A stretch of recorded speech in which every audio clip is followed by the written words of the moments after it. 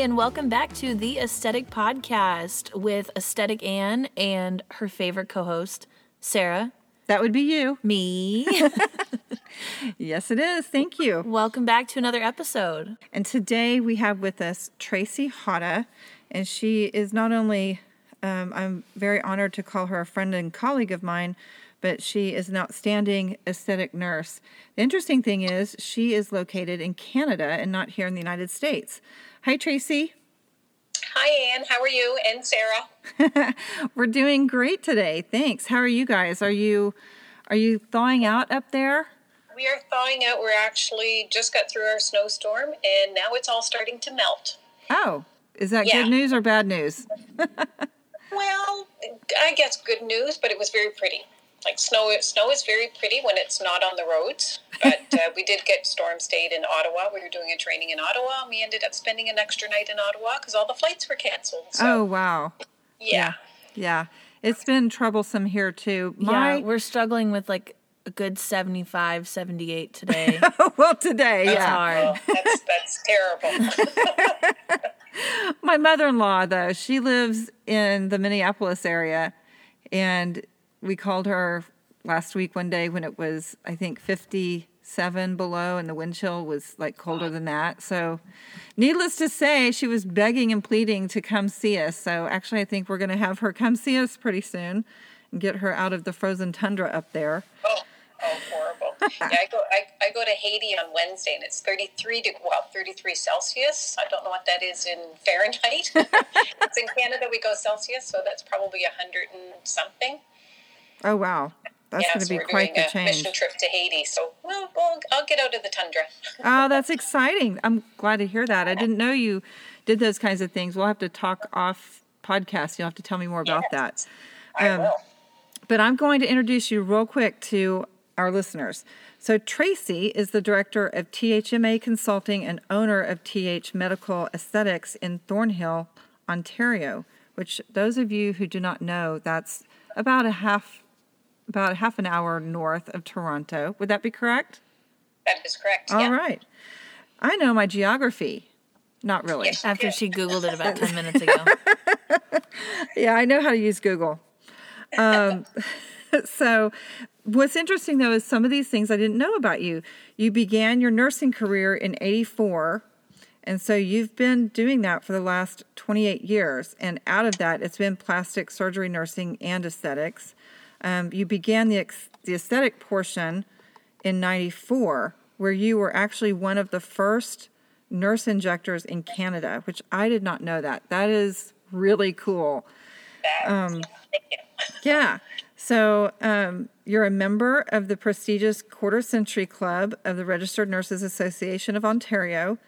And this is what you and I connect on so much, and what I love so much about you. You are a strong advocate for patient safety and passionate about providing medical professionals with the highest quality of aesthetic education. And yes, you and I mean, that's why I have this podcast. It's for the public. It's also for other professionals. It's for anybody who cares about safety when it comes to anything plastic surgery or aesthetic. So first of all, tell me a little bit about, actually, I'll let them know. They can go to THMAconsulting.com. That's TH as in Tracey Hotta, MA for Medical Aesthetics Consulting.com. And so for the aesthetic provider side, for nurses, physicians, NPs, PAs, you do not have to be Canadian to come and be trained by you, correct? You don't have to be, but for the hands-on portion, so we have 4 different components to our program. The first course is a facial anatomy course that's specific to medical aesthetics. So you could come to that and join in on that if you're from the States. There's also 5 contact hours through the Tennessee Nursing Association that we've acquired. So you do get contact hours for that. Oh, so I can actually come up there, and even though I'm not a Canadian nurse or have a Canadian nursing license, I will get U.S. contact hours. Exactly. Awesome. The difference within Canada, we don't need contact hours. So in order to maintain our license, we have peer review or quality assurance program. So we don't need contact hours up here. Oh. So, which is kind of different. I like the fact of contact hours, and you're getting your proper education, but it's not required in Canada. Yeah, interesting. Mm-hmm. But for the hands-on, so we have the course. The course one is facial anatomy. It's about 4 to 5 hours of facial anatomy. Then our course 2 is a didactic program. That's on the pharmacology, clinical assessment, and injection techniques. That's about 8 hours for that course, and we've just applied to get 10 contact hours for that course through the Tennessee Nursing Association. So U.S. people would be able to take that one as well. Oh, great. For the hands-on mentoring, you would have to make sure that your insurer in the U.S. would insure you in Ontario. Right. So because you wouldn't be covered under our medical liability insurance. And that's any nurse that if they're coming to take the program and say they're from Manitoba or from Alberta, they have to make sure that their coverage in that province covers them to be doing a treatment that is in another province. Yeah, which obviously is not a problem because you've been successful with growing your program and people are able to come and meet these standards. So it's a proven that, I guess the point is they just have to have the right insurance company. Insurance, yeah. And we have our license in Manitoba now. So any province that we're going to, we'll get our license in that province. So then we can actually touch a patient. Right now, if we went to, say, Alberta, we can teach it. We just can't touch a patient if we don't have our license in that province. Yeah, which is very similar to here in the States. It's the same thing. As trainers for the different, corporations like Allergan and Galderma and Mertz, all those things, the trainers are not able to touch the patients. They can only guide and assist. And, exactly. After the training is over or something, a separate arrangement or something like that has to be made. Now, the people taking the course can touch the patient because it's their model, quote, model on their patient, but the trainer can't. So, yeah, I totally get what you're saying there. But, what's interesting, though, is I think a lot of people that are new to aesthetics may not think that going and watching a course and taking the course would be helpful to them. But really, I personally believe it's quite the opposite. You and I attend ISPAN, International Society of Plastic and Aesthetic Nurses. We attend those meetings, and many times we're observing, we're not putting hands on anybody. And I think that when you are doing both observing, trying to take in all this new information and looking and seeing these new techniques, and then you're trying it, it can sometimes be overwhelming. So I want to encourage people that, practitioners that are listening to this podcast, not to let that hold them back, that if they come and they're trained by you, which I highly recommend that, if they're trained by you, they're going to get so much out of it and so much more than I think anything we have here in the States. I mean, I've attended many different kinds of trainings, but the way that you've told me about your training, the things that we've discussed, you go over and above almost anything I've ever done here. Usually something that I've done here that comes close to what you're doing there in Canada is when I have reached out to an individual and they have personally mentored me and taken me under their wing. Yeah. And I've been working on this program for a couple of years, and then we just rolled it out a year ago, and we're working every weekend now, doing trainings. But it's always been, my number one thing has always been patient safety and patient care. That's sort of what everything is based on. The anatomy is based on, recognizing the surface landmarks and any of the areas where you want to avoid for complications. So identifying the structures to avoid the complications. And a lot of cadaver videos. We will be having a cadaver lab in the fall, which will be anybody that's taken our program can then attend the cadaver lab. I mean, it'll only be probably up to 40 people. But we are going to have that in the fall as well, because that's another great way of trying to educate. Oh, yeah. Yeah, and being really able to, what we do with our cadaver labs now through our Canadian Society of Aesthetics Nursing Specialty Nurses, is that we have our cadavers, we inject them with latex so that we can see the blood vessels. Oh, cool. We dissect one side so you can see the anatomy. The other side, the practitioners get to inject the cadaver heads with fillers as to how they would do, whether it's a needle or cannula, and then we help them to dissect the other side so they can see where the product's been placed and whether it's close to a structure that would be considered, a dangerous area to inject. Right. So that's another component that we're going to add to it in the fall. Oh, fabulous. Oh, that Yeah. sounds wonderful. Well, the other thing that I think is so unique about your program, and when you told me this last month, I was like, ah! I don't know if you remember that or not. I do. But you know where I'm going. The business ethics part about it, because so much of that is lacking. And even here in the States, I get really frustrated, and I'm not going to get into this, but I just get really frustrated with what not only a lot of nurses don't know about their scope of practice, other different, industry type licensed people don't know, and what physicians don't really understand about their licenses and how it affects those other people in the industry and whether they can or cannot delegate. But then also just the patient safety aspect of it, which is a huge ethics thing. Especially here in the States, when you have a med spa, you're dealing with a cash pay and a retail sales system, but yet as a medical, personnel, I still have to be very aware of, the patient safety, patient advocacy. Those need to come first over and above, making sales for an entity, right? So Yes. Why don't you touch on a little bit on what your business ethics course covers?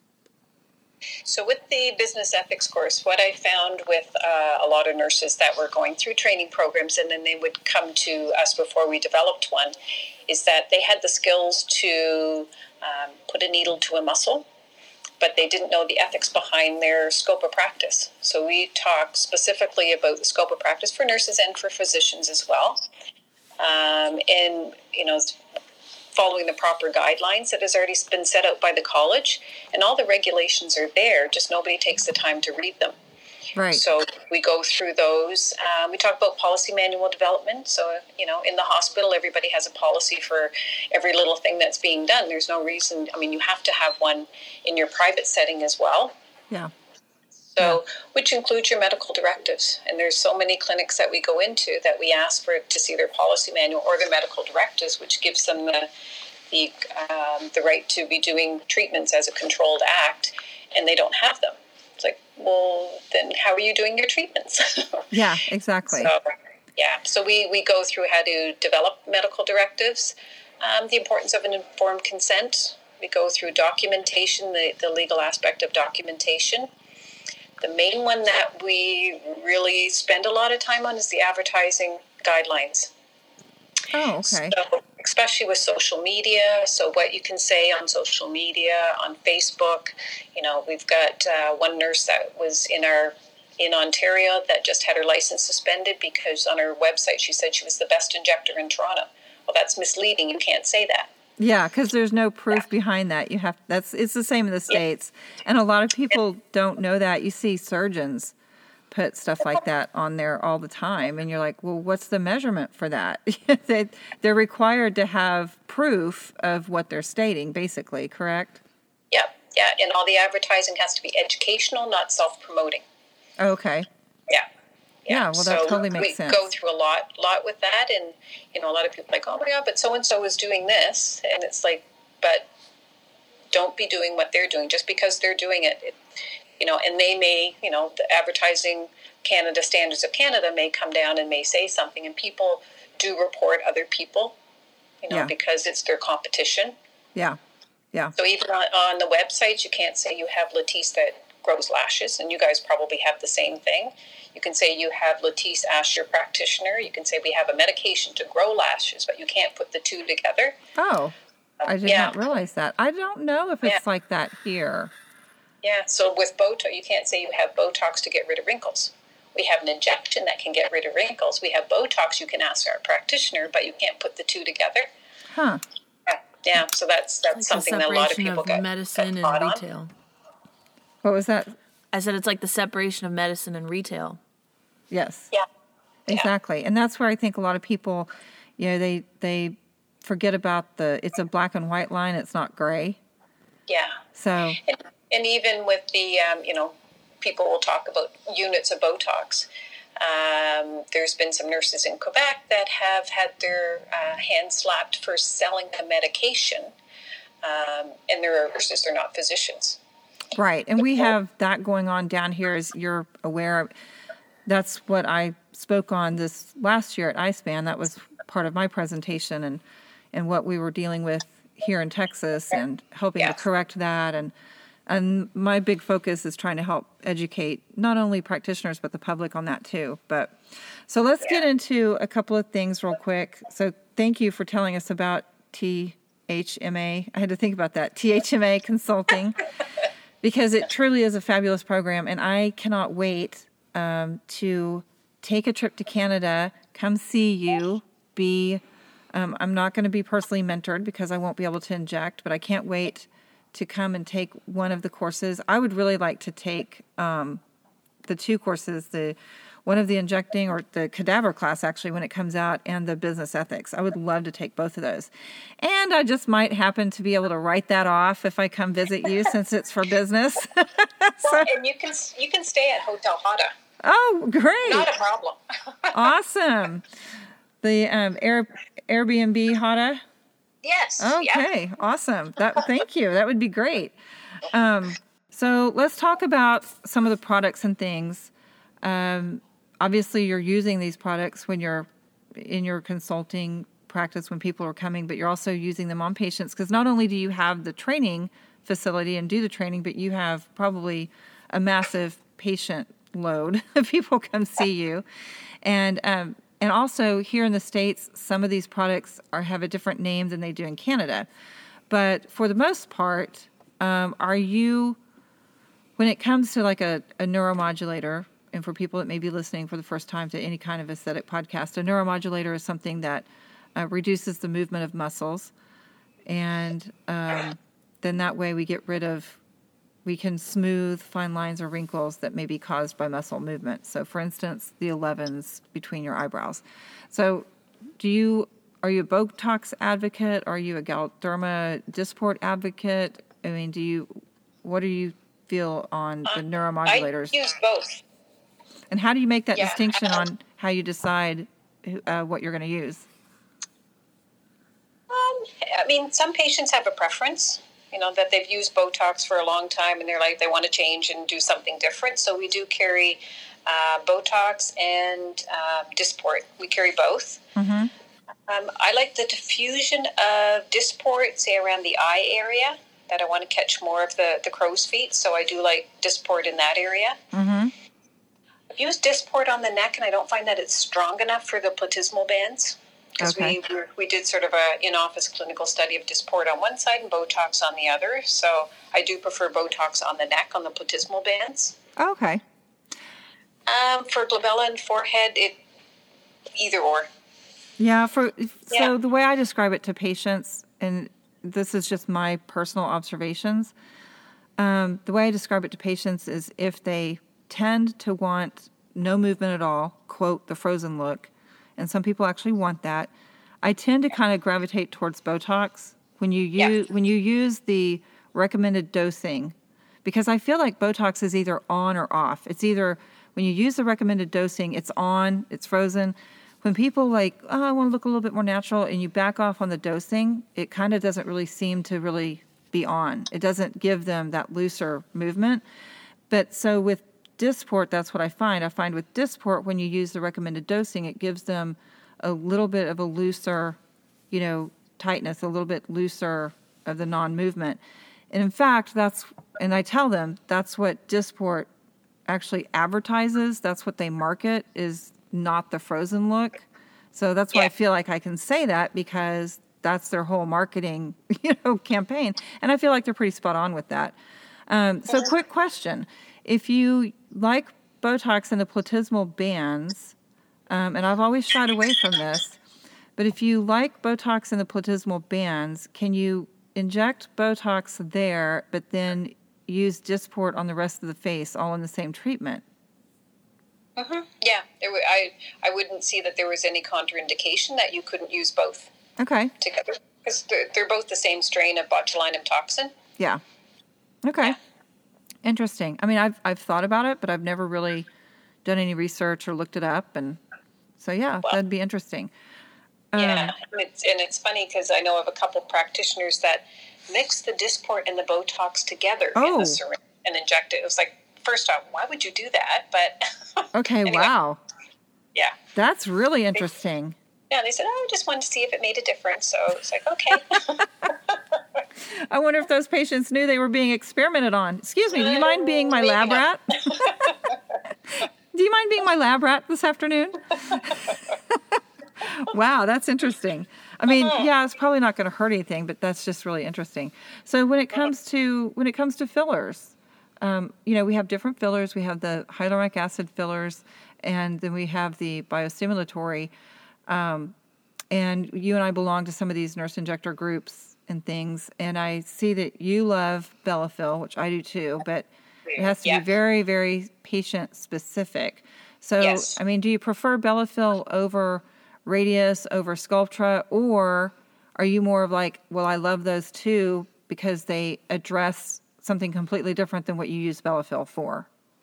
Yeah, I mean, Bellafill's kind of my go-to for people that have used hyaluronic acids and it just doesn't last on them. Okay. Or temples. Love Bellafill in the temples using a 22 cannula. It just doesn't make it look puffy, and it just blends right into the typically in the subcutaneous tissue. Yeah, I agree. I love it there. It's beautiful. That's my go-to for temples. Or for, like I said, for people that HA just doesn't last on them. Yeah. So then we'll use Bellafill. I used to use Sculptra when I worked at a plastic surgeon's office. I didn't bring it into the office here. And I used to use Radius at the plastic surgeon's office as well, but I just didn't bring it up here either. So I would use Radius mainly in the hands, because that was the only approved product for hands. Yeah. But I haven't used it in a couple of years. Yeah. And I kind of agree with you. I mean, I like them all, it really depends on what you're doing. But I do start my clients out with hyaluronic acid first. For me, it's like, training wheels for fillers. Exactly. Yeah. So speaking of, I just said client, and I think that I think that there is a discussion going on whether it's patient or client. And I use client because when I first began in aesthetics, it was a company, they're still around, and they have multiple locations all over the U.S., and they're focused on lasers mostly, and they got into injectables about 3 or 4 years ago, so that could give some people a clue right there. But they always called them, we could never call them patients. I don't know why, but they insisted we call them client, or even better yet, guests. We always had to refer to them as our guests, which I thought was weird. So, so I started using client. But you're correct. I mean, it should be patient because we're doing medical services and procedures, and they're a patient because they have to be medically cleared and make sure that they have to sign a consent form. And if they have to sign a consent form, then they're a patient. Yeah, absolutely. I love that. Yeah. Well, it has been extremely helpful, and I hope that several practitioners will look into this and be sure that they go to THMA because, and then also look into, we mentioned, so a shameless plug for iSpan, International Society of Plastic and Aesthetic Nurses. They can go to ispan.org and check that out, because we'll be having our meeting in San Diego this coming fall.